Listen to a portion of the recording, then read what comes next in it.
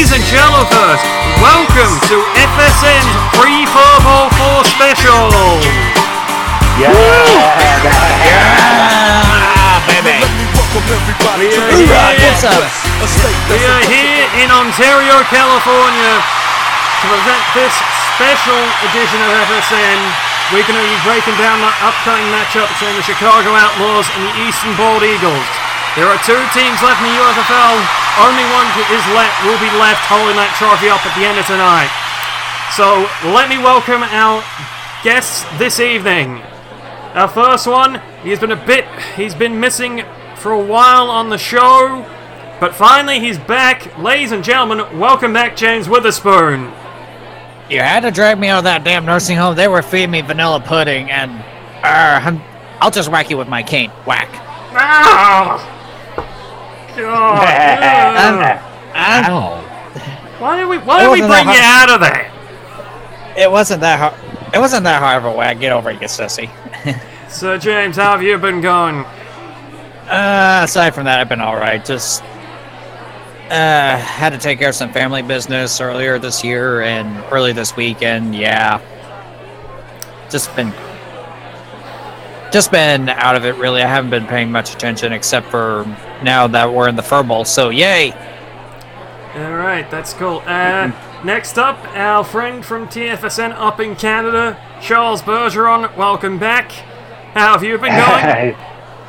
I've been going pretty well. I mean, surely it's been tough seeing the Royal being so close to getting there, but I'm still happy nonetheless to be here to see a great game that's going to happen tonight.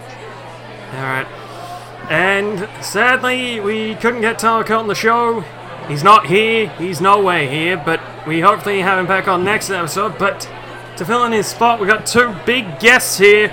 First up, a guy we haven't heard from in the last, really a long time. Ladies and gentlemen, give a round of applause for Matt Lewis. Hi. Okay. Just kidding. How's it going, everyone? Introduction? Yeah, well, I do. How have you been going, Matt? We haven't heard from you in, Jesus, yonks. Well, I keep it simple.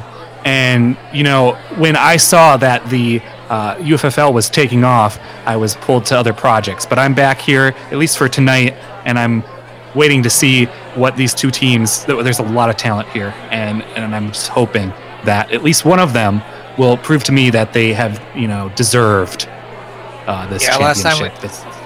Go ahead. I was going to say, last time we heard from you, I was being medically discharged, so yeah. You know, I heard that, and I'm glad to see you back here, James. Well, finally a polite young man here. I like this guy. And our next guest, final guest here, we haven't heard much from him in the last 12 months. Last time we heard, he was in a bit of a feud with Bryan Shadowolf at the Pro Bowl. People would know Bryan Shadowolf got a team to a grand final. This guy's done nothing, but you would know who he is. He's probably one of the most controversial figures in the history of the UFFL. Coby Carson, welcome to the show, and what the hell have you been doing for the last 12 months? No. We are not going to start out this interview like that. Did you just say I did nothing? Yeah, you've done nothing for the last 12 months. You don't want to do that. You've made a grave mistake, Wes. Well, I don't care. I mean, I saw Bryan Shadowolf take this guy on. I can take him on. No, shut up, everyone. Shut up right now. And let me talk. 12 months have gone by, and I have worked my tail off like you wouldn't believe. I've been breaking necks and signing checks and taking souls. I'm telling you right now, I'm getting hit. Right, yeah, you are. So, Coby, what's been going on? Well, so essentially you've been doing nothing. No, I have been doing something. Let me get to it. I'm going to tell you, it's a sad day in the entire sport of football across the world. I feel sorry for these little kids who have to turn on their TV screens to watch this disgrace of a championship game. Come on. Chicago and Easton.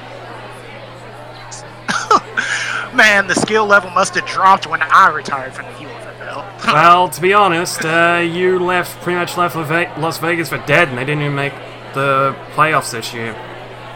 Retired? Did you even play? Hey, this championship ring on my finger says I played mighty fine. And I was hoping Marcus Hopper would have took over my role and led the team to another championship, but clearly not everyone has championship DNA like me. Marcus Hopper left at the same time you did, except he went to another team. He told Are me... you that out of the loop, Coby? Are you that drenched in your own success in the championship that you haven't been able to pay attention to anything? Like, I've been training, okay? Okay, we'll take Can it. I see that championship ring? Can I see that championship ring? Can you see that championship ring? You know what? You want to see it? You can go on eBay and buy one of the other ones from the other disrespectful, stupid championship teams that won it in the past, because it means nothing as long as I got mine. Here, you can see it. You don't know about your ring, but I know Rudy Walker. He has about 3 medallions and like 2 Bet Ferris Invest awards for the FAFL. Like, mate, it's one ring. Like, I know it means a lot to you, but like, don't hype yourself up like you're the greatest athlete of all time. I am the greatest athlete of all time. I think Mr. Walker would beg to differ, but let's get on with what you've been doing. Like, we haven't heard anything from you from the last 12 months. Most people suspect you've just been soaking in the wind for the last 12 months, but you have said that's not true. What have you been doing? Well, after I retired from the UFFL, I was sitting in my mansion thinking, man, it's hard to be this good-looking and talented. And I realized I could not sit back and rest on my laurels. What kind of man would I be waking up and just You own laurels? not doing anything? Laurels, and I can spell it just fine. Lorels. Laurels.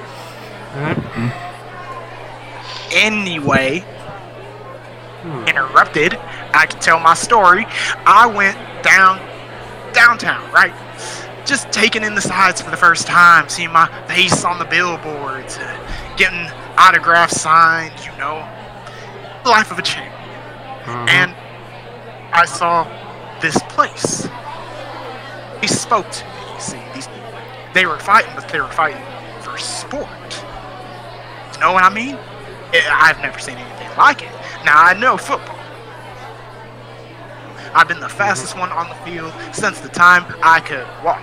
Alright, you hear that, Christina? Faster than you. And you know what? I'm better than you because I'm the one with the ring, and you're sitting at home watching the championship game. Jeez, get on with it, Coby. Sorry. Just get on with it, Coby Carson. I joined mixed martial art. That's what I did. Oh man, jeez. Mixed martial arts. Cage, mano y mano. No, well, actually, there's tons of rules. But either way, if I was going to be the best on the football field, I'd also be the best in the cage. I live to be the best. Do you understand? Yeah. Good luck with losing your teeth and getting your head knocked off. Oh, I already had my head knocked off plenty doing the sparring fights, okay? You're not supposed to, taunt the opponent when he's within kicking distance of your head, or else your head's going to hit the canvas. But that's another story. They deleted that footage. It didn't happen, okay? But you just said it happened. Let's see. Hang on. Here it is. There's a picture. There's a video of it on this tube thingamabob. Hey, Take a look at that. That makes you look really cool. Oh, don't look at that, okay? Don't look at that. I'm looking at it. It's good. It's actually pretty good. Delete that footage. It's all right. That had to hurt. Oh, Jesus! Oh man. Yeah. I've been kicked that hard in the Marines, I'll tell you. It's not that fun. I've seen hits in the FAFL that weren't as hard as that. Jeez. Eight cut. Well, Okay. there you have it. Coby Carson's been doing mixed martial arts and getting his head kicked in. I've been kicking in heads too. Look at my sparring record. This doesn't look that impressive. No, it's I have more wins with this in the army than and the military or whichever. You're lying. Well, anyway, you all can go on and make your jokes because at the end of this year, I'm gonna be a champion again. Well, who's gonna take you in? Like, I mean, who would take a guy like you in? Oh, you didn't hear? Of course you don't, because you're sitting here with the rest of these losers. Back on with the loser rhetoric, mate. God, I heard enough of it when you're on the Pro Bowl. Mate, a loser actually treats his opponents with respect. The winner treats his people with respect. A loser, well, I don't know where I'm going. That's just what I'm saying is trying to say that you're the loser and these other people aren't because they actually respect their opponent and you don't. Oh, please, you want to go home and play patty cake? You want to give out hugs instead of handshakes after the game? That ain't what this Did you see what Bryan Shadowolf did when he lost the grand final? Like, he actually treated his opponent with respect. Like, he actually went up and congratulated the guy. Like, that's good sportsmanship. That's how you do it. I mean, how would you have reacted if he'd lost the FurBowl? Okay. Come on. Quick interjection here. Does anyone else want popcorn to this verbal fight show? Because this is actually pretty good. No, I'm on a week. Yeah, I gotta get back to the FAFL in a week and that, and I don't want to be given food poisoning. More for us. Oh, come on. Oh, it's good popcorn. I mean, come on. Yeah, they actually put the right amount of solid butter in this. They're actually sparing no expense here in California. All right, Mr. Carson, what is your big announcement? We're listening. Well, my announcement is that I'm officially joining a league that's coming out this fall. It is official, baby. They have signed the sanctions with the athletic state commissions and the state senators and the extra senators, judicial, legislative, whatever that fancy-mancy government. All right. The UFFC, United Furry Fighting Championship, is finally being put together. It's going to be the toughest furs on the fighting. See, this is what happens when you interrupt me. Let me talk. You better thank God I'm not in Burpengary at the moment, calling the Brisbane Brumbies versus the Darwin Storm. I'm going to pretend I didn't hear that. Sign me up. Sign. Well, the problem is with his ears, he can't not hear it. Yeah, well... Sorry. Well, it should be an interesting venture. Yeah, wait until the FAFL throws out Gregory Perkins at this point. Like, I mean, that guy's on a loose thing. I mean, I kind of expect him to go on a sort of career when he's retired from this, and honestly, if that fight happens, yeah, that would be very interesting. But, yeah, you're apparently going this route. I am, and they're starting off with a bang. Let me tell you what they're thinking about putting together. They're going to call it Ultimate Fighter. You know what that means? It's going to be a bunch of fighters in a house, all tournament style. Yeah. I would have thought their first event would have just been a tournament for the title, but I guess they're trying to do a different route. I mean, it still is a tournament for the title. It's just a different route, you know? You don't sound that impressed. Yeah, well, when you hear that Coby Carson's going to be involved with it, you kind of go a little bit, You're going to have to share your space with somebody else, Coby? That's a big step in the right direction. All space is my space. Understand that. Hold on a second. I'm going to step onto is my field. Yeah, that's what Coby, shut up. I'm going to say what we're all thinking except you, Coby. Coby Carson in the first round. 10-second knockout. With me, the winner. No, I'm talking first round. I'm saying first round, you're getting knocked out within 10 seconds.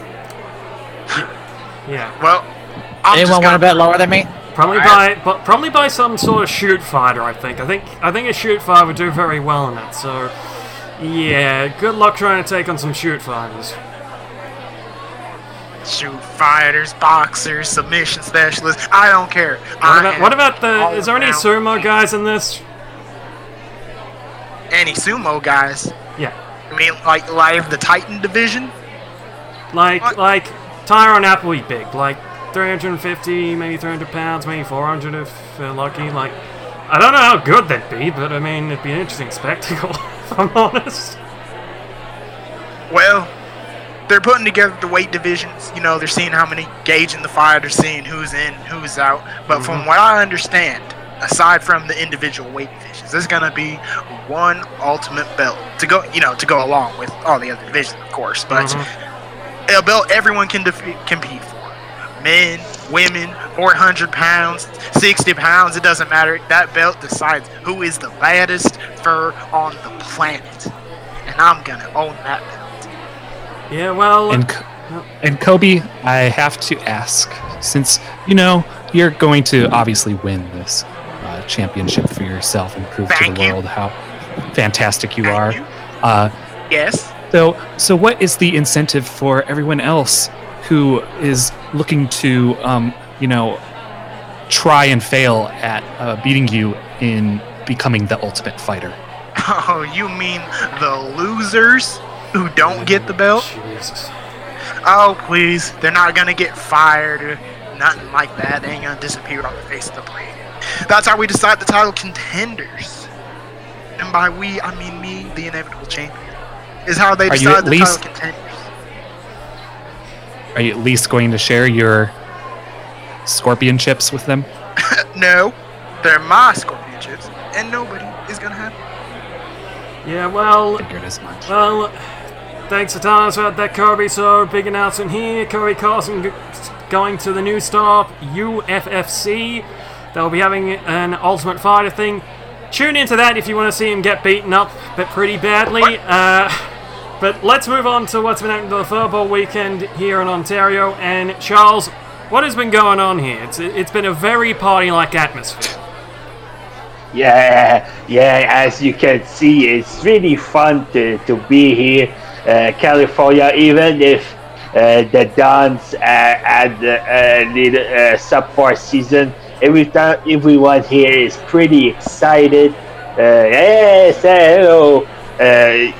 Pretty excited to see the FurBowl 4 being contested here. There's been a lot of activities, a lot of music. I did my trip around the place, and I gotta say the Scorpion Dome is really looking mighty fine for this extraordinary event today. So it's here. I mean, I've been over this weekend. I've been kind of walking around Ontario, and this is a city that's very happy to be hosting this big event. I mean, I've enjoyed the sights. I mean, I normally don't go to the US. I mean, I'm mainly based in Australia, as you'd know. I mean, I got a couple FAFL games that go to this event, that event, and that event. I'm just kind of glad to get out of the atmosphere, and I'm glad to be here. Okay, Matt, you've kind of not been doing much recently, but it's cool to see you back. Guys, should we start off with the FurBowl preview here, guys? I mean... Let's go. Let's go, guys. Up now. Let's go. We're going to be talking about FurBowl 4, Easton versus Chicago. Let's preview it. Alright, yeah. And guys... Let's do this. And, Coby, you gonna speak? Bit quiet there, buddy. I'm not amused by this championship game. It's not having me in it. If I was in it, I would win it. Yeah, well, you're going to the UFFC. Focus on that at the moment. But let's talk about this game. Let's see how these teams got here. And, Charles, let's talk about Chicago first. How did they get here, and how did it all go for them? Well, the Chicago Outlaw had a pretty good record. They finished 12-4 with a record 6-2 at home, 6-2 on the road, and 8-4 against the conference. But they finished third in the United this year. We had a lot of hopes for the team when we did our preview a couple of months ago. We had them as favorite to be in the FurBowl today, and it wasn't as easy as it would be because many teams have stepped up. The Ramblers, North Florida, especially, but they managed to be there pretty all right. I mean, only the little problem they had during the season, they lost Everett Sims for the entirety of the season in week 6.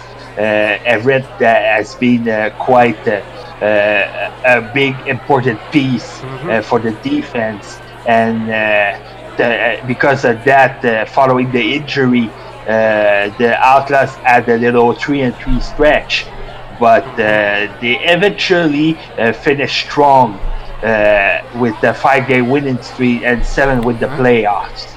All right. Jeez, that was Everett Sims, big part of that team. I would actually throw in there that I think Chicago is going to be just fine without Everett Sims. They've proven that the play of Quincy Doss, who is also at that position, is more than capable of taking on the load that Sims, and Doss would share. I believe that Doss was leading the league in interceptions at one point, if I'm recalling correctly. Okay, James, your thoughts on how Chicago got here? My thoughts, they're a pretty strong team. I've been watching them all season. They, like you said, are 12-4, 6-2 at home, 6-2 on the road, 8-4 in the conference. I honestly have to say we're looking at possibly the winner of this game today.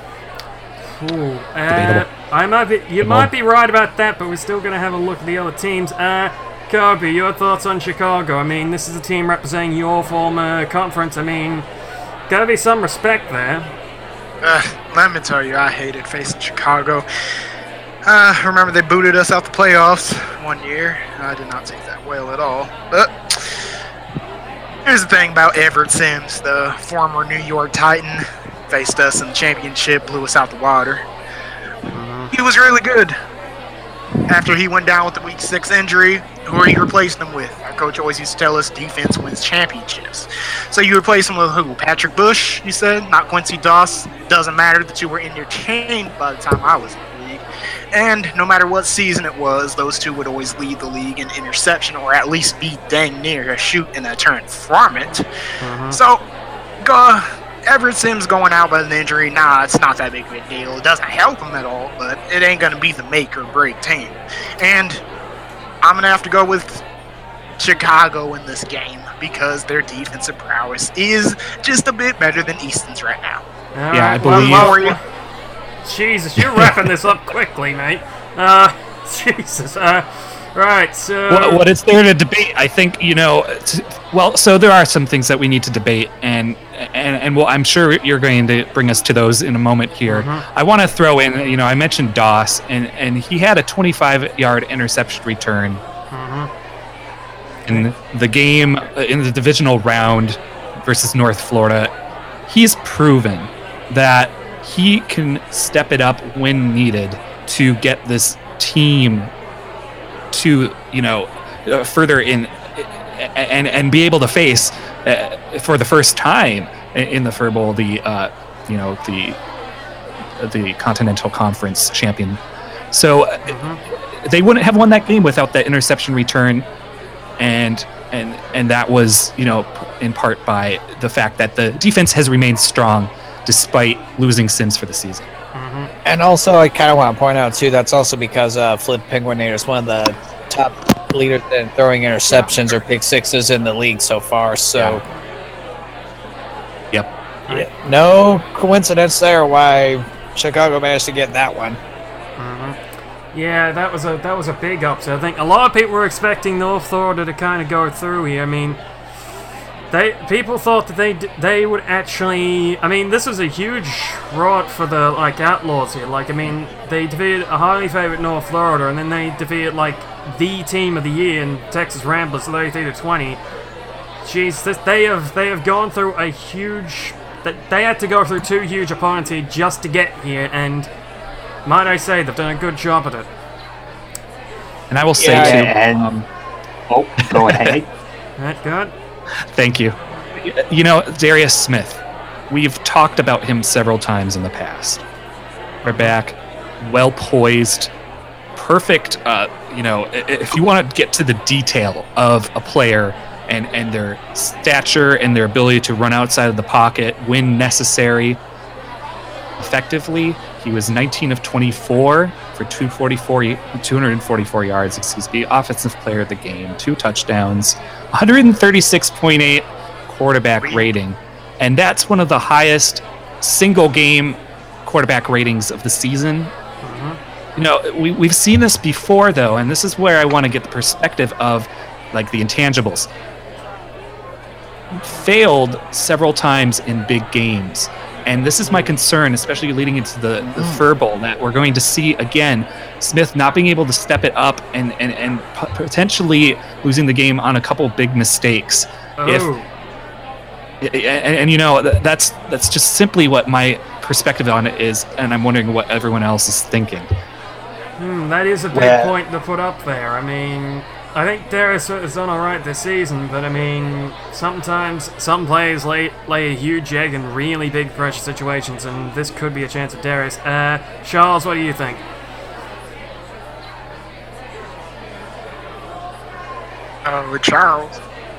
Charles is falling asleep. Oh, no. Sorry, I was looking everything for the... Darius Smith he's been quite exemplary for this season, and he shown that he wanted to turn back on his tough performance last year in the conference championship against the Las Vegas Bandits, and he really stepped it up, especially against the Ramblers that have been red hot coming in the conference. He's been going really well. He led the offense really strong against Texas, especially with weapons like Corey Martineau.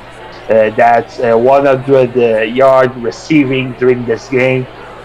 So it's really everything seems to be clicking right now, and it's going to be a tough task to try to put this team down. Yeah, I think it will be too. Yeah, the pressure is going to be on. Can he handle it? Of course. I think any player in the league who is poised to really cement themselves as the best. If I could say something here, I think Matt does bring up an interesting point about Darius coming off, having a record of having choked in big games, because you take a look at the other team they're facing, the Easton Bald Eagles. Granted, they beat them in week 6, but look at Easton in the playoffs right now. They go up against Fargo, heavily favored team, strong defense, and really nice looking quarterback in Christina Carson. Sorry, Coby. Hey, that's my sister. Your sister's got it going on. Ooh. Anyway. Jeez. But anyway, are we gonna get a Witherspoon Carson wedding here? Don't count on it. But anyway, Fargo, heavily favored team, 11-5, strong team. Easton manages to squeak by them. They go up to they face Montreal, again, heavily favored team. Granted, their starting quarterback was down, but they still had a solid backup in Riggins or whatever his name is. I don't know, but it's Blake Riggins. Yeah, Blake Riggins. Yeah, thank you, Blake Riggins. I don't care, but anyway, they go against Blake Riggins and the Montreal Royal, and again, Easton manages to somehow squeak by and win it. Now they're going up.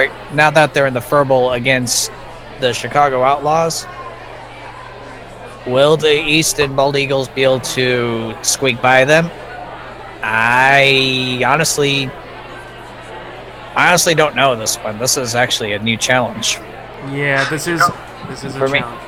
Some of y'all are making Roy DeJesus look like the best reporter on this entire planet. Okay? Oh, shut up. Shut up, Coby. No, you listen to this story, okay? Roy DeJesus didn't know crap. Like, God, have you seen him on the radio show? He didn't know how to work the phone lines, for God's sake. He was amazing. No, he wasn't. Like, Anyway, he tried to pin Brexit on the faffle. And I had to tell him that it doesn't work like that. Whatever. Back when I was a player playing on the field against Darius Smith, it brought me back to high school when I was in biology class. And we had these petri dish of fruit flies, right? Because we were just studying them, whatever. And there was this white fruit fly, right? And I asked the teacher, hey, what's this white fruit fly? And the teacher said, that's an anomaly. Smith is in the UFFL. He is an anomaly. He is a good quarterback. Yes, he would have had been to make it this far. But he is not an A1 quarterback because he doesn't have the consistency, the tangibles, the excruciating pressure. You want to talk about excruciating pressure? The hell is that? Excruciating pressure is choking every time you get to the playoffs throughout your entire career and never making it further. Championship against an injured Las Vegas Bandits? Nah. Well, Darius Smith is not the better quarterback in this situation. I told y'all, it's the defense that's going to win. Yeah, and what does that explain how Bryan Shadowolf got to a grand final with like a high-powered offense and red hot goal? I'm so sick of hearing about Bryan Shadowolf. He is not a champion. I am. People need to accept this. Yeah, well, he'll be a champion in the future if he keeps up red hot go. I'm telling you that right now. Like, the Gold Coast Dragons are a team to watch in 2018, and I think you picked the wrong horse to yell at, I think. I've been hearing it, but I ain't seeing it. I got these ears I can hear, but I can't see it. Yeah, you're not seeing it because you haven't been watching it. Then your eyes are probably swollen shut because they've been hit so many times, so you have black eyes now. Well, if I can put the thing right back on track, it's Easton indeed has been having a wonderful run. Seeing them go, and even if they managed to beat Montreal, I gave the credit where the credit is due. They kept working out, but from what I seen, it seemed that in the last game, Easton was able to do just enough to disrupt the Montreal offense and ended up winning, capitalize on the occasion they were given. This time, facing a team that's really in complete control, like the Chicago Outlaws, it's going to be interesting to see if that famous luck is gonna run out this time, because they're going to face an old, new, different deal. But you can't really count them out. I mean, they show it time after time. Not to mention one great moment, the Downriver Miracle that happened on week 11 when Downriver last shot of the game with Draco Lindum that completed that pass to help Easton win that game dramatically. It really was a booster for that team, because when you think about it, if they lost that game, they might probably not be here right now. I would say, and thank you for that, Charles. The biggest thing about having been here in 2014 when the league was started was being able to see, if I had to compare Easton to another team, it would be the 2014 Fargo Axemen. And the things that they accomplished were similar. They had a very long run of wins in the middle of the season that propelled them into the playoffs. At that time, they actually beat Easton to proceed to the final against Downriver. And if you recall that game, it ended in overtime on a tie. It tied and went into overtime. It was a miraculous game. So it's going like, you can have all the momentum in the world, and still you have to proceed through the entirety of the game. And that's my only concern right now for Easton, is that they have to be able to prove that they have to bring their A game through the entirety of the game if they want to win this. They cannot tie and go into overtime, because I think Chicago has enough experience to deal with that situation. They have had, and you can start to list off the statistics too later on. I'm sure we've got quite a bit of proof, but have the momentum, and I think they can use that to their advantage. I agree with you, Matt, there. I think, I mean, this is a team that this is probably the ultimate underdog here. I mean, like, they had hit 3-1 once the season started, then a 5-game losing streak, then they managed to turn around, and since then they've had some dramatic wins and have gotten themselves there. But the main question here is, how far can this streak go? Can this ultimately get them across the line, or will they be beaten this game? I don't know. This is a very interesting matchup. I mean, Coby goes on about, it's not a good championship game, it doesn't have me in it. Well, this has a chance to be a really good one here, because we got two teams with some interesting question marks. You got two decent teams here. It looks pretty good to me. So, guys, anything else you want to say about the teams at the moment before we kind of go through a bit more about it? I guess, I'm sure a lot of fans are still really surprised at the fact that we're talking about the third and fourth place teams facing off for this championship, which have at least one first place team. And that didn't happen this year. I think it's credit to the coaches. They've worked really hard with these crews to make it known that, we may not have done so well during the main part of the year, but we're going to bring our A game to the playoff run, and you got to look at it from that perspective too. So I'm seriously interested in seeing the offensives and the defenses. Coby's not completely wrong here. Defense does win championships, but it's not all of the story. So.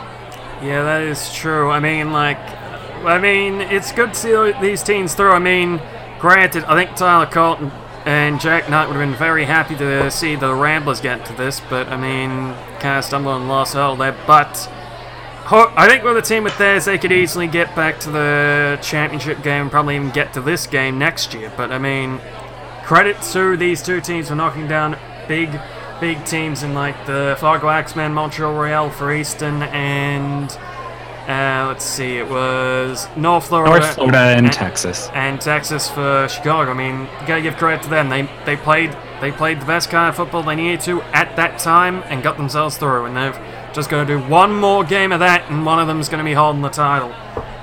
Anyway, they did have one matchup in the regular season, and it was a bit one-sided here. The Outlaws won 29-17. Demarius Smith was the offensive player of the game. 11 passes out of 23 attempts, 193 yards, 3 touchdowns, 1 interception, and a quarterback rating of 98.4, with Tom Myra being your defensive player of that game. 8 tackles, 1 sack, and 1 safety. So, could we get an interesting game. You highlighted Tom Meyer's safety there on Lindworm. That kind of broke any real sense of camaraderie between Easton's offensive line, and somehow we know how the rest of the story went, and I'll just leave it here that they came back after losing several games to kind of bounce. They bounced back and made it known that they had figured out what was going on, that things to happen at that time, and have proven themselves worthy to be the opponents facing off for this championship. Yeah, that's. I'll leave it for Charles or James to add anything. Well, I got nothing. Oh, you got nothing. Well, I got something. All right, Coby, get on your soapbox. You gotta realize, my sister is better than both these quarterbacks. Yeah, God, all right, here we go. This game is not going to be won on offense alone. So, defensive aspects. You see, regular season is fine and all, is fine and dandy. You get your W's enough to make the playoffs, but it's the playoffs that matter, and you play to win the game.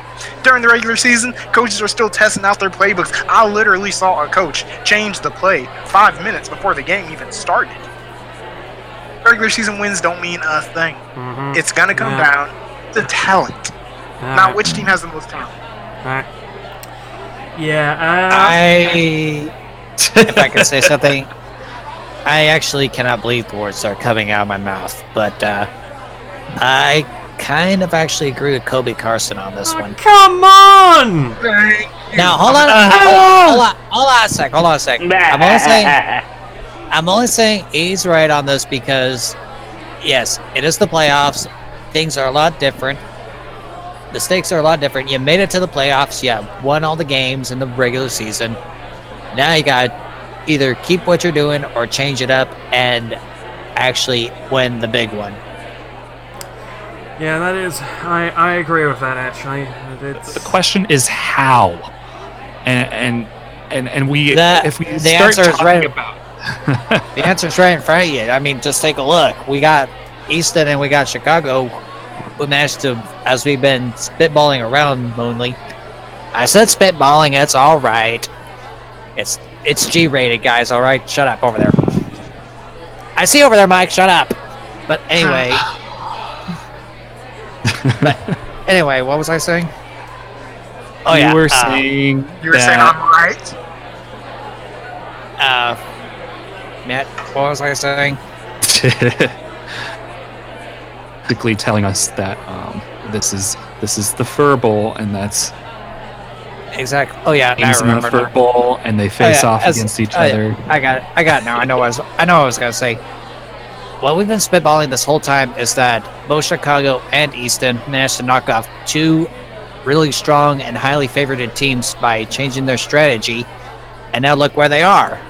They're in the FurBowl, facing each other.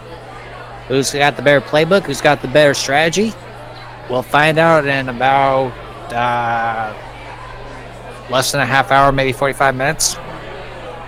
Yeah, so I think the people are really starting to flock in the Scorpion Dome, but some people are still here around us to listen what we have to say. Mm-hmm. Some people are literally flocking in. See that family over there? Mm-hmm. Hi, Sam. Hey! Enjoy the show! Anyway, let's move on to the offense here, and ranking-wise, I'm going to say Chicago are going to be, if you're an analytical guy, they're going to be your favorites in this game. They're first in the league in points per game, first in the league in yards per game, fifth in the league in rushing, and first in the league in passing compared to Easton, who are sixth in passing, rushing, yards per game, and seventh in points per game. So, yeah, guys, what do you... I know teams have been first in both who don't even make it. Alright, Coby, alright. Yeah, so guys, what do you think about this? I mean, this is going to say that a lot of the offensive battle might go in the favor of Chicago here. That is true. Yeah. I think Chicago has had a ton of time and a couple seasons where they spent a lot of efforts picking and choosing players correctly. You know, having good draft pick in 2015 to get Jean-Etienne Tremblay, who has been nothing short of phenomenal for that organization. The questions I see are a little bit more balanced, are based towards the defense, which we'll get to in a little bit here. But no doubt, in terms of offense, Chicago's just had a lot of time to how to best organize their players to be the most successful they can be. And Easton has played recently, and I actually almost want to see how their stats face up in the last 6 games. You know, we've been talking about how great their record is leading up into the FurBowl here, but and this is respective of all season long. So I'd really love to see how they've done in more recent games. I don't have those stats with me, but I'd imagine that they're much better than 6th and 7th overall in the stats that we are looking at or talking about for the offense.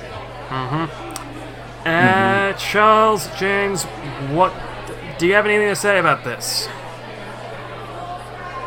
Well, from what I've been seeing, it's really academic at this point. The stats are right here. Chicago has been one of the most potent offense in the league, and for a while also led with all the big weapons with Darius Smith, Tremblay. You can talk also about Corian Mascard and Olin Reuters at wide receivers. There's a lot of weapons that's really dangerous for the offense of Chicago, and like I said, it's quite simple as the stats are showing it. My only question is, are we talking about the offense overall, or just the quarterbacks, wide receivers, and running backs? We're mainly talking about just the offense itself at the moment, like just kind of comparing both of them here, and well, yeah, I think if the analytics don't lie, and they say that Chicago are the strongest team in Easton in this section. Yeah, the analytics say that, but intangibles. And intangibles and all that, but at the same time, all that is all fine and dandy when you put it on paper, but when you actually see it on the field, it's a whole different story. And this is the FurBowl. All right. I have no idea where I'm going with this. I'm probably going to ramble for a moment. I apologize, but this is the FurBowl. Stats can change. People can choke. People can, I don't know, vomit in the parking lot, whatever. I've seen a couple do that already. Alrighty then. They might be drunk. They might be drunk.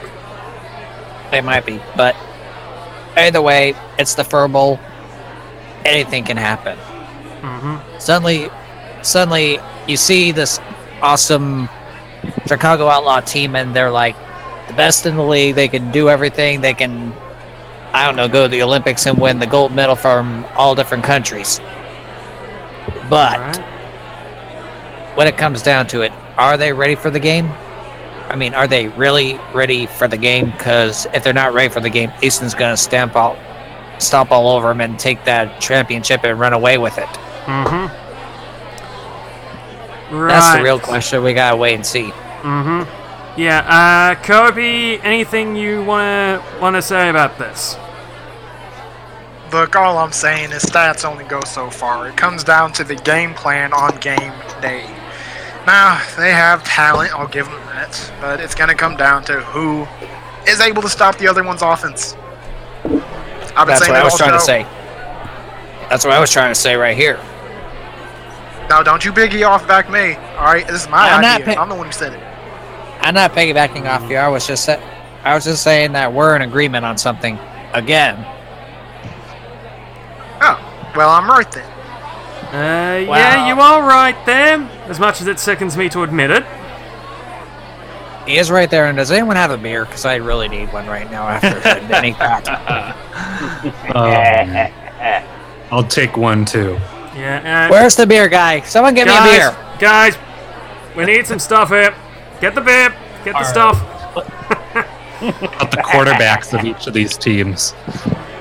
Yeah. Just a little bit, because we've already covered them, I think, a little, but essentially that we have really outstanding quarterbacks, uniquely both in their fourth years, and Smith. We've said a lot about him, so I'm not going to touch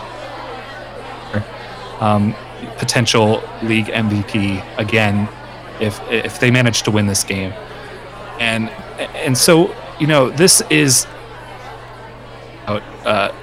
Draco Lindworm, the Easton Ball Eagles.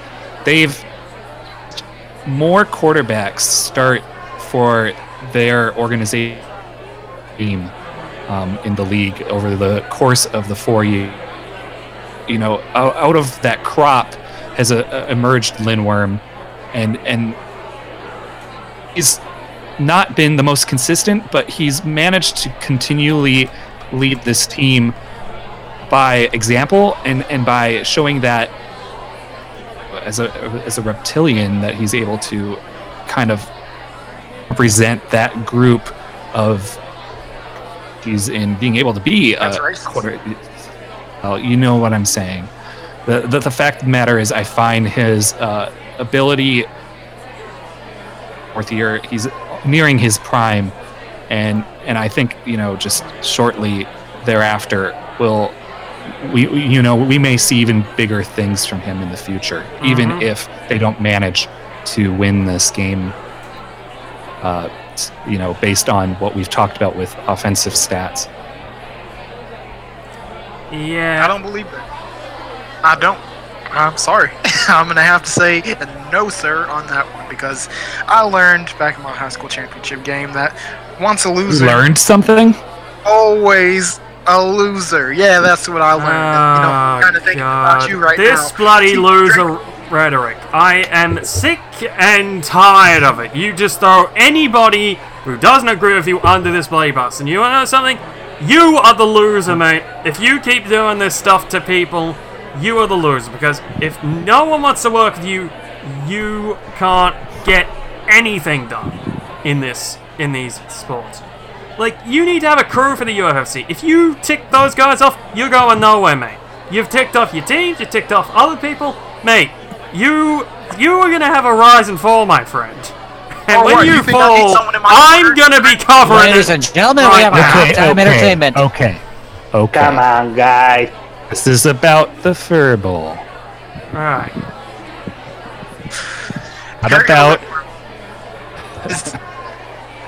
An A1 quarterback, as I was saying. He started bottom straight, drafted third round, last round of the original first round 7 pick. So Draco Lindworm, he's okay, but he ain't A1. Okay. Now, surprisingly, his wide receiver Delph Adler. Now that's an A1 wide receiver right there, standing 6'8", but then he lead the league in receiving yards for one season. I think I remember that during my tenure in the UFFL. Hard to shut down, I'll give him that. I think it's going to come down to the passing game of the Easton Bald Eagles. Now, if they can get their passes off to their star receiver, Delph Adler, and he does his thing, gets a touchdown, maybe 2, I think the Easton Bald Eagles have this one. All right.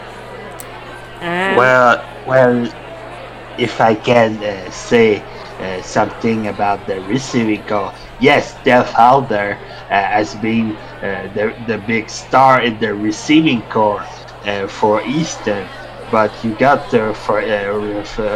let's not forget, while Adler is been the principal threat for Easton, for Chicago has been even more threatening when you talk about Korean Marscade and Olin Reuters. These two has been really causing havoc to everyone in the league with the pass, with Smith using it as a main weapon. One thing that's even more dangerous, even for Chicago, is that let's not forget about Jean-Etienne Tremblay too. He's an extra threat that seems to be capitalizing on every chance he gets. So not only he's been a threat on the ground, but also it's an extra threat that Easton have to take care in the past too. So with the amount of the arsenal is a little tough task for Easton to trying to contain everyone. And when you check the Eastern Knights, they've been commendable pretty much. You got Alder, you got Patrick Bryan, Flint Kurosawa. They've been doing pretty well, but when you check the body of work, it's failed in comparison to what Chicago has been able to do. So in the passing game, I have to think it's really an advantage for Chicago. All right. I have to disagree a little bit on that, and what between the teams that first of all, I don't understand how you could forget that Easton has drafted Susan Forrester this year, and she's almost that she should have the sole starting position at running back with her 810 total yards. That almost matches Staples' 880. I don't know who they're going to start for the FurBowl, but I would almost hope that they would consider Forrester at this point, because they've really in the running department, but if Easton really wants to prove that they can provide the extra punch that they need to prove that they can beat Chicago, they will put some TLC towards getting Forrester some more runs, or at least in that they've got two players here that they could trade off and really get the maximum off what was probably their best draft pick from this past season. Okay then, guys, let's have a quick look at the rest of the offense. We got the running backs here with Jeannette Tremblay. Did I say it right? Jonathan Tremblay, 2016 Offensive Player of the Year. He had 6 touchdowns and a lot of yards, 1,294 total yards. Let's see, 5th in the league in rushing yards, 10th in rushing TDs. Has a few backups here with Efren Frank, Ellsworth Starr, Joel Conway. Then we got Easton's got Bruce Staples, 5th in the league with rushing TDs. In running for Offensive Rookie of the Year. We got some wide receivers here. Joseph Ziegler was lost for Chicago during the playoffs. He was the leading tight end, so that might affect them. They've lost, Easton lost their tight end in Amichu Foxalek. I hope I said that right. Week 16 with a fractured cheekbone. Was signed up this season to help with the tight end position. Didn't really do much. He is currently questionable for the FurBowl, so you might see him in the game soon, but may not. I don't know. Offensive line, we got both are tied 6th in the league with sacks allowed, and Pancakes. Chicago at the advantage with 372 to 302 here. Guys, your thoughts on the offense here? In general, to summarize I feel like we've already kind of run into the ground a little bit. That, statistically, Chicago dominates, and they've got the players that they need to show Easton's offense how it's done. The point that we need to there is perhaps looking deeper into some of these player groups and realizing that, hey, if Easton does utilize the fact that they've got there's a star wide receiver in Delph Adler. If they utilize the fact that they've got 2 running backs they can rely on and use the plays, they can reap the potential of Chicago. Okay, that is true. Guys, do you think we've covered enough on the offense here? I was about to say, we talked enough about the offense. Can we talk about Coby Carson's favorite group of people, the defense? Thank you. Finally, someone around here is speaking the language. Alright, well, guys in the notes, maybe try and cut it down next time. This was a bit much, if I'm honest, but hey, it's good to Hey, you're the MC here. Get us going. Alright, well, let's move on to the other half of the ball, the defense. And here, it's not exactly the strong suit of either of these teams, but Chicago was 6th in points allowed, 6th in total yards allowed, 8th in rushing allowed, 6th in passing allowed. Meanwhile, Easton were 9th in points allowed, 10th in total yards allowed, somehow 5th in rushing allowed, so they've been pretty good in the rush defense, and 13th in passing allowed, so not very good on the passing defense. So, total This could be a problem. yeah, it could be. Total sacks, Chicago leads Easton 68-59. Easton has more interceptions, 19-15. Notable players for Chicago: Brad Ulrich, Nathan Mills, Ian O'Connor, Erman Eisden, and meanwhile with Easton, James Nixon and Thera Evans. So, guys, your thoughts on the defense here? Well, again, the stats are really showing, but what we're really going to see in this game is going to be a great battle on the secondary, because as you can see, Chicago and Easton have been one of the top teams in the league in intersection, with Chicago being led by Quincy Doss, and Easton we got with both free safeties that been causing havoc on the team with Rita Skidmore and Lavin Winters. So it's really going to be a big challenge for both quarterbacks in having to deal, especially with the passing play. It's going to be really interesting to see early on how the team's going to call their game in order to maybe disrupt the other teams with the strategies. We see that there's a lot of good players that been ready for this game. Easton will probably get a good boost with Leonardo Fernandez that's been cleared to play for the FurBowl.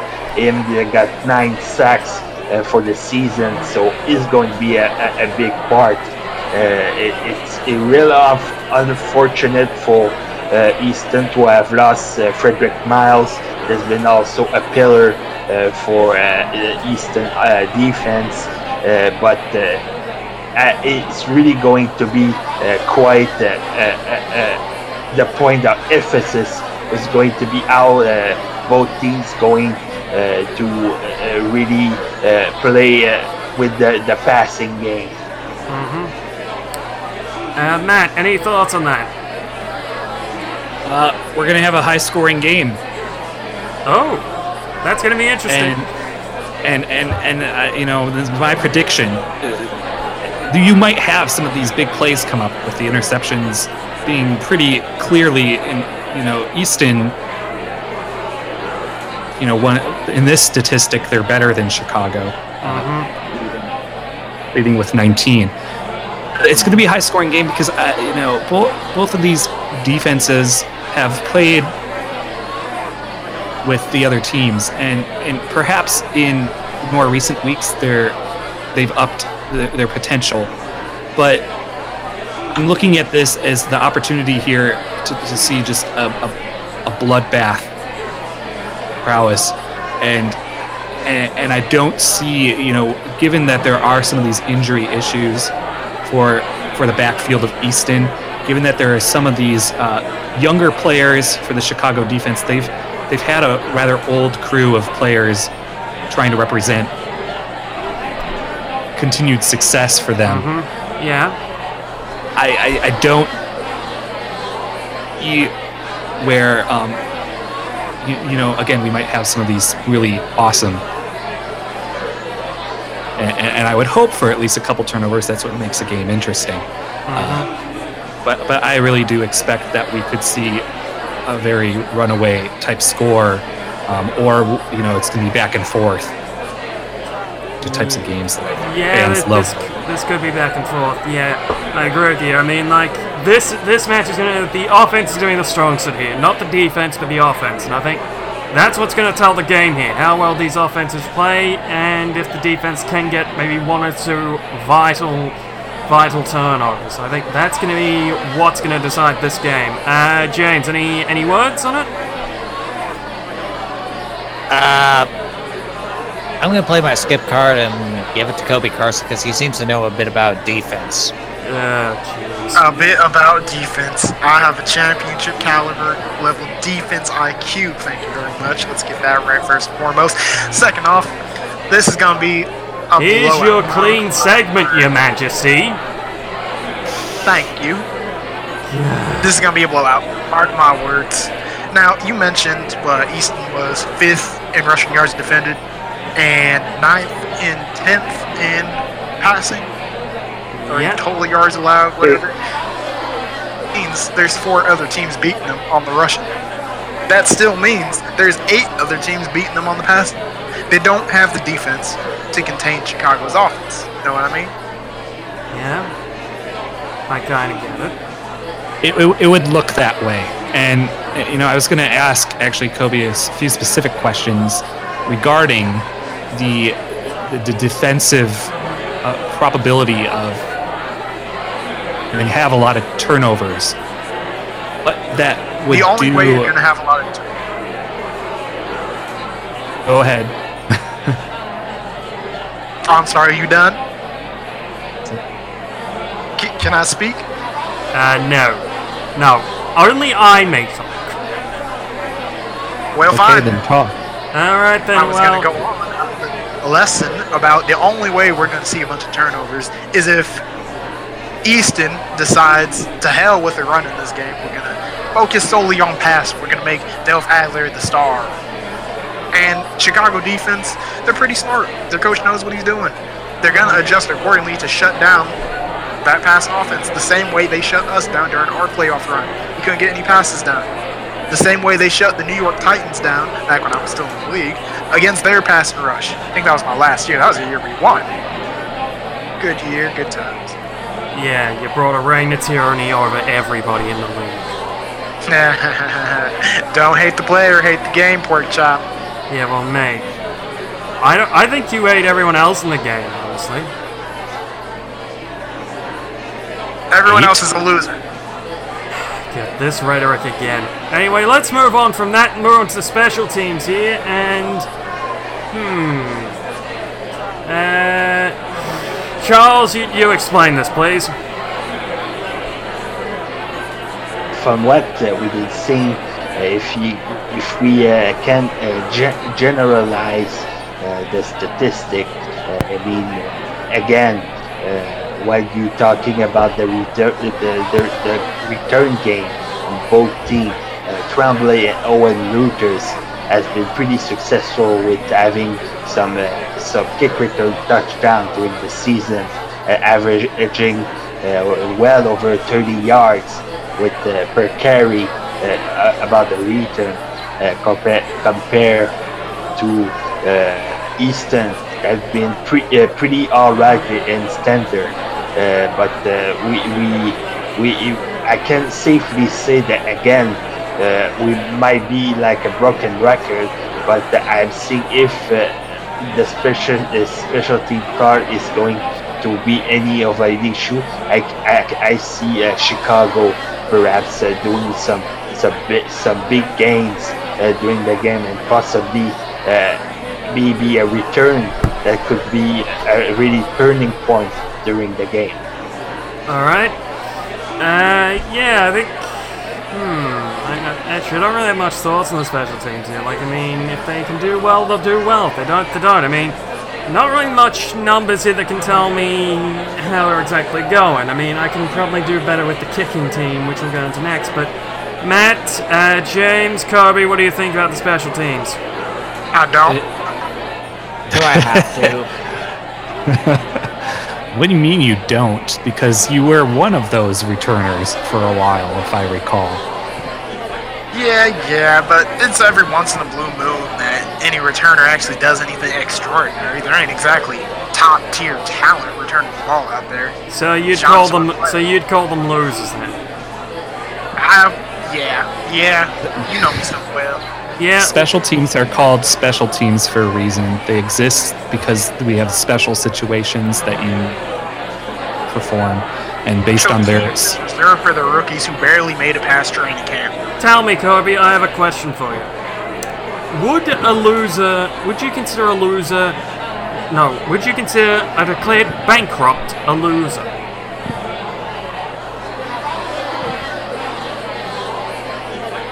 I don't know if that's even relevant to the special team situation. Well, I wanted to give Coby a little bit of a punching, give him a bit of a push. Would you consider a declared bankrupt a loser? No, because there were other forces at play. I didn't go bankrupt, okay? That was a misunderstanding with the court and the laws and the stupid system, because everyone was against me, because everyone just you're not declared bankrupt. No.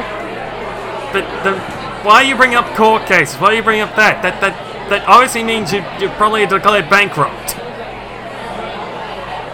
Say, it was a patch in my life where I had a little bit of budgeting issue. I had a spending problem. That's all it was. It wasn't bankruptcy. I just had a spending problem.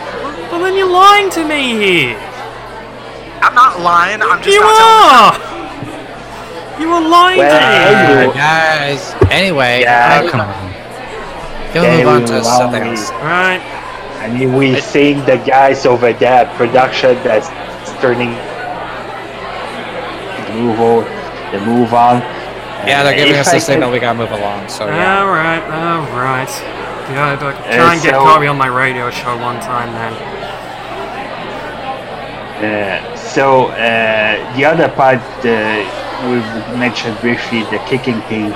I mean, we all know that sometimes a game and a title maybe can be won by the kick. Kick of a player, and from what I see, we got pretty much two competent kickers, kicking units in both teams. So, but he's really going it's going to be interesting to see how they retaliate Perez. That's been a staple for Chicago and Virginia Pratt. So those two ladies has been on top of their heart, and it's really a no contest in terms of advantage. But it'd be interesting to see if the FurBowl is going to end up in their shoes, literally. Yeah, I have a few things to say about this. I mean, you look here and you kind of see that really these two have been very accurate, one more so than the other. Virginia Pratt has only missed one field goal all year. That's going to be a lot of pressure on her. Thela Perez, she has missed a few, but she's got 37 out of 41 attempts, so that's still pretty good. So yeah, this could be the bounce in the making if we get to that point, which we might not. I mean, if it's a complete offensive show with no defense, maybe. But if it's a blowout, then really there's not going to be much need for him. Dunkelberger, who was in free agency only a couple years ago and was brought into Easton. The K9, yes, very competent, 45.2 punting average, but they had to utilize Dunkelberger quite a bit this year. More so than I would say Chicago had to utilize their punting unit, which is a bad sign for Easton's offense, meaning that, the last thing you want to have to do is punt the ball away. So they need to, we want to see less of, I don't want to always say we want to see less of a player on the field, but that's a key indicator between these two teams that, have to change something just slightly in the favor of defensive strategy to punting the ball to a team that's currently first in not only offense but also returning the ball. All right, well, yeah, I agree with you there. I mean, I think the last thing Easton wants to see is Dunkelberger on the field a lot of times, because that's going to be costly, because the last thing you kind of want is your punter on a lot of the time. I mean, they play a vital part in the game, but they are kind of the last guy you want on the field. So, I mean, that's going to be interesting. You're right about here. They've had to punt a lot quite a few more times than Chicago did all season, so that could easily be a factor as well. So, Coby, any thoughts about the kicking team? I love when the punchers come on the field. They're easy pickings when you return it. Well, that's because you meant to collect it. I mean, it's simple as that. I mean, Coby. Have you had a punter try to tackle you so desperately, trying to tackle you as if they're grabbing for their job, and you're the reason they're going to get fired? Coby. It is the best. Coby. Come on. Like, I mean, jeez, I mean, I've seen plenty of great punters. I mean, quite a few Fairfield players go into the UFL to be punters and that. I mean, example, Fargo's JJ Brockman. The guy was a full forward on the Gold Coast, came to Fargo and almost played in this year's FurBowl if they had gotten across the line. So, yeah, I mean, one punter who was a great tackler. Anyone on this panel, name me one punter in the entire UFFL who is a great tackler. JJ Brockman. The man's played Australian rules football. The guy could decently tackle. He could stop. He could tackle a player, have another 4 pick it up, and score quickly for the Dragons. So, yeah, I'll say JJ Brockman. He's at the point here. Okay, maybe him. Who else? Huh? No one in the entire UFFL. Wait until another Fairfield guy comes over. I guarantee you they'll be able to tackle. Guys, they don't have the talent. They don't. I mean, mate, if you want to come back on the show sometime, be free to do so. I'll bring Bryan Shadowolf on, you can have bloody box on with him, and you can just debate words with him. I get why... Maybe I'll do that. Maybe I'll do it just to shut you up, because you don't know what you're talking about. Yeah, well, I won't be there. I get what it means. I want to see you two go at it again, and trust me, you guys will probably want to see it too. Do you guys want to see that? Good. We will book that sometime. So keep an eye out for that one. But yeah, that's interesting about the King team. Now let's move on to the X factors here. For Easton, can they keep their historic momentum for this game, or midnight finally strike on the Cinderella team thanks to Chicago? Man, you know, again, congratulations to the Easton Bold Eagles in proving that a 4th place team can march through the rankings and reach the FurBowl and be one step away from greatness. Keep their momentum for this game. Will it? And that's where I have to kind of stay reserved, because I think Easton probably has to do a lot more creative, even because if you completely rely on your momentum, then Chicago's going to read through that immediately and adjust accordingly. Mm-hmm. So this is the big game. This is the big moment. Mm-hmm. Not do things the same way that you've been doing them all season long. You cannot do things the same way you've been doing them all playoffs long. All right. And you bring forth the best that you have. So yes, they can keep their momentum. Will they? That's the really big question. That is a big question. And Charles, what do you have to say about that? Well, it's for someone who's seen that their team suffered through that run, like I said, Mr. Lewis is really right. I mean, while I really commend them, anyone won't take their miracle run away from them. They work really hard to get to there, but at one time, at the end of the day, when you're going right like this, a team that's fully ready and capable can see through the little shortcomings that Easton might have, and this time it's really going. They're really going to have to play the game of their lives in order to play that, and it can be all about luck and getting the chances when they might not even come this time. So really tip my hat for them if I had one, but it's really going to be tough. Yeah, it is going to be very tough. James, anything you want to say? Let's see. I've only been paying half attention because Coby Carson made me go deaf.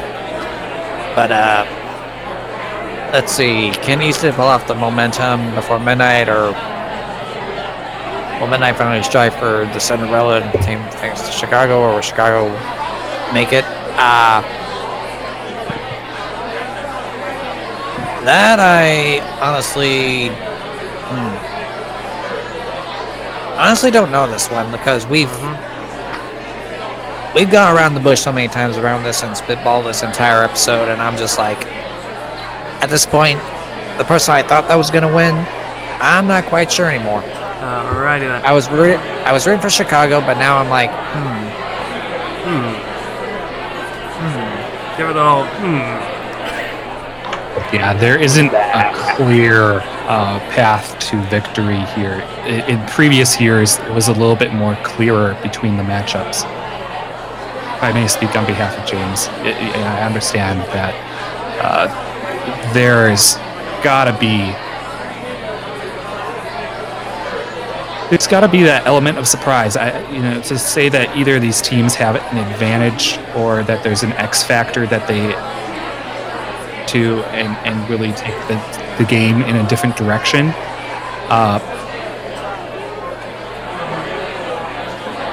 That's looking into specific player skills that I think we've already covered earlier. So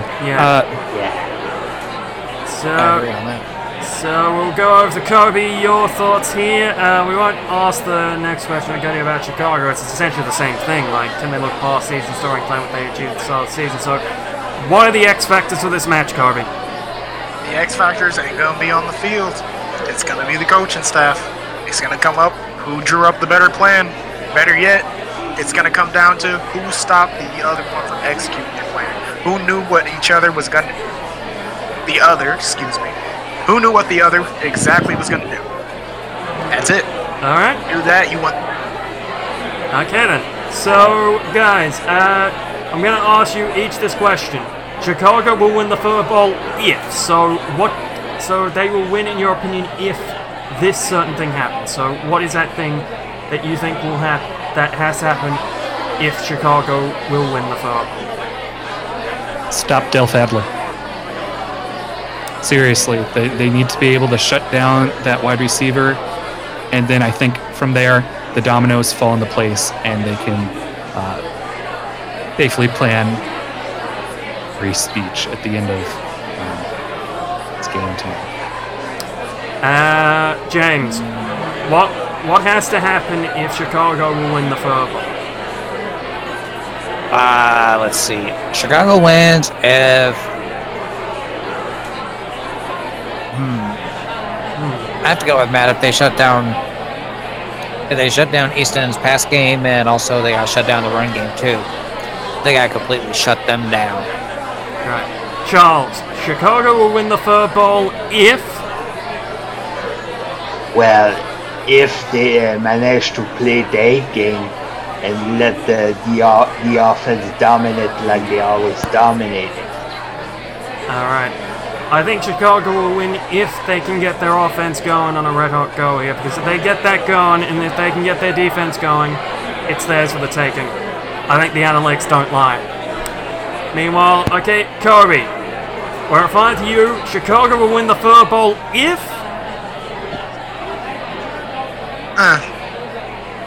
Chicago will win the FurBowl. I'll just go ahead and say the obvious. Chicago's going to win the FurBowl if Easton decides to pass. I've never met a championship team won by running the ball. Never has a FurBowl champion ever been a run-dominant team. Maybe you can count the downriver Braves of the inaugural year, but that doesn't count since then. Playbooks have adjusted, players have adapted. There has never been a championship team that relied solely on running. Right. So it's going to come down to whoever shut down the passing game. And right now, Chicago has the best passing defense in the entire league. Right. So we'll come back to you. Easton will win the FurBowl if they do this. So what do you think they'll do? What they have to do if they're to win?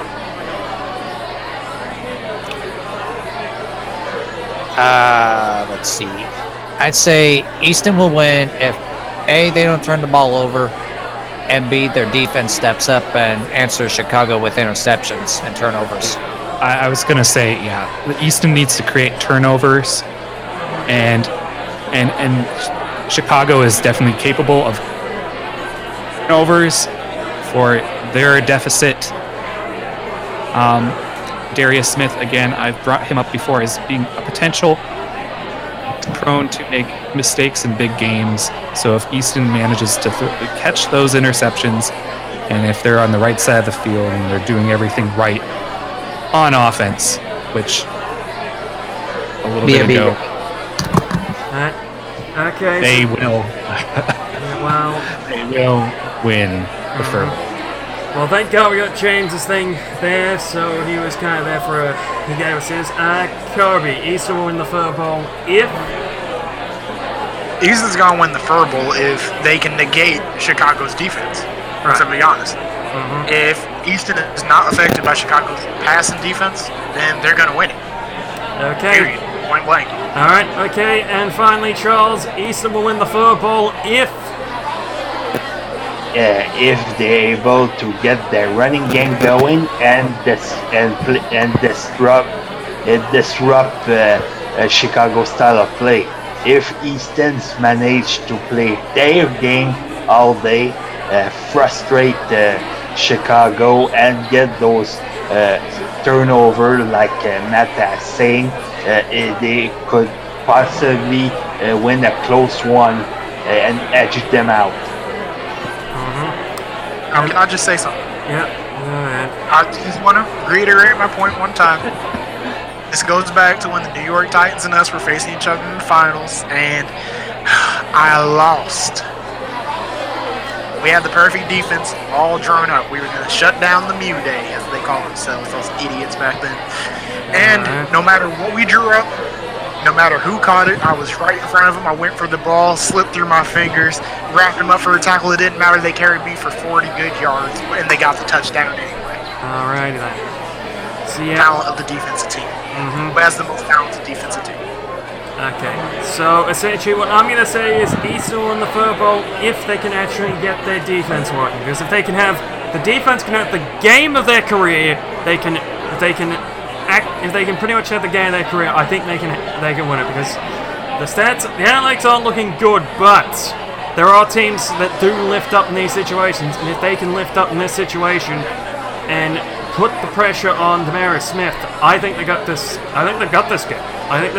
They're just going to have the game of their career and put Demarius Smith on tap. He's got to be under pressure all night if they're going to get this win. So yeah, final predictions and MVP predictions. Matt, go. Yeah, we gotta. They're starting to tell us we're going way over time. Final predictions. I think we're gonna see at least 30 points. Likely Chicago.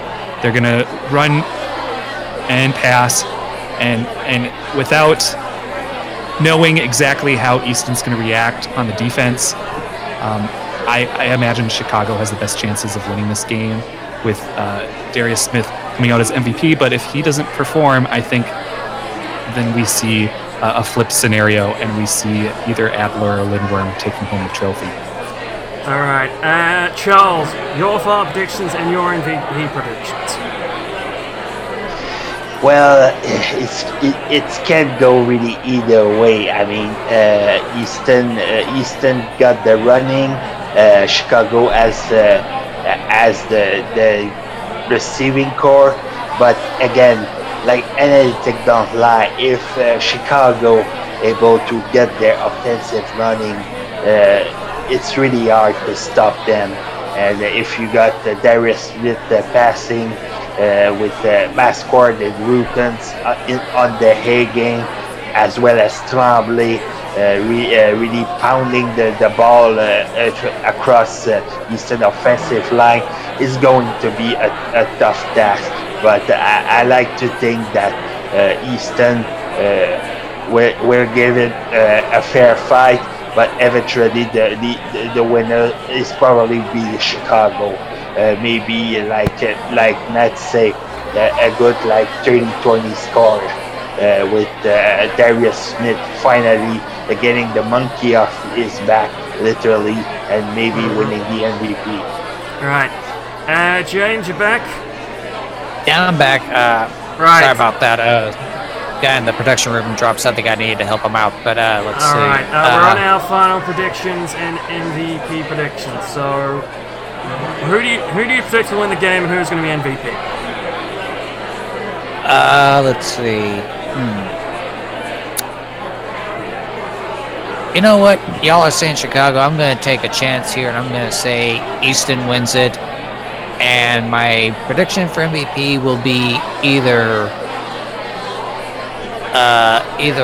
Leadworm or let's see, what's his name? Delph Adler, maybe. Right, Coby, you're the last guess on the thing. What are your predictions and MVP predictions for this game? Well, if I was in the game, it'd be me, obviously. Since I'm not in the game, I'm going to say Chicago wins. Darius Smith is the MVP. Easton gets it going with Delph Adler, in which case I give Draco Lindbergh the MVP of the game. Right. With Delph Adler having 2 touchdowns. Well, then it just comes down to me then. I gotta make a big pick here. The fact that we haven't brought up any time during this podcast is that for the last 3 seasons, all the champions have come from the United Conference. Downriver. That's true. New York. Las Vegas. You know, I'm going to say this. I think the Draft's going to break this year. I think the Continental are going to win it. I think Easton's going to win. And I think Delph Adler will be MVP. I'm going to lay it out right there and now. Wow. Someone with common sense. Your boldness. Yeah. I'm going to say this. 3 years of domination. I think it's going to come to an end this year. Easton to win. Delph Adler, MVP. Guys, it's been great having you on the show. Thank you, seeing you again, Matt Lewis. No problem. Thank you for having me back. Coby, I can say it was memorable. It was the best day of your life. Yeah, Charles, thanks for coming here. You've been a great help to the podcast since we started. I mean, when you were on the first episode, but I think you came on as a guest in episode 2, and you haven't left. So essentially, you've become a permanent cast member. Thank you, Wes. It's been really fun, and I can't wait to get in the Scorpion Dome and take my seat and watch that superb game going. James, thanks for coming. I mean, you've been on and off the show quite a bit. Yeah, I have, and I will actually also echo what you said. It's really good to have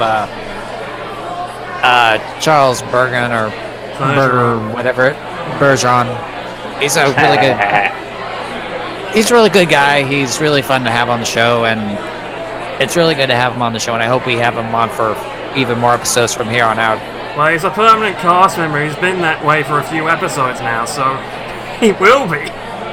Well, that goes to show how long I've been away. Yeah, Tyler, we really loved you being on the show, buddy. Still get the flow. Bit of a shame of that, but mate, we'll see you here next year. We're making sure you're coming here next year. Maybe not California, but you're going to be here at the side of the FurBowl next year, and you're going to like it, buddy. Well, man, Tyler. Yeah, well, guys, thanks for being on the show. I've been Wes Kerry. I've been James Witherspoon. I'm Matt Lewis. Je suis Charles Bergeron. And you have been graced by the presence of Coby Carson. No thank you required. And guys, do we have time for our musical performance? Producer's telling me no. Crap, we've just wasted about $500,000 trying to book a big act, but no time for that. Guys, I'm gonna throw it to you. I'm gonna throw it to you over in the FurBowl, in the Scorpion Dome, guys. Thanks for waiting to watch the FSN FurBowl special. We're gonna throw it to the guys in the FurBowl. They're gonna take you right to the game, guys. Take it all from here. And then I think some of that is gonna get cut.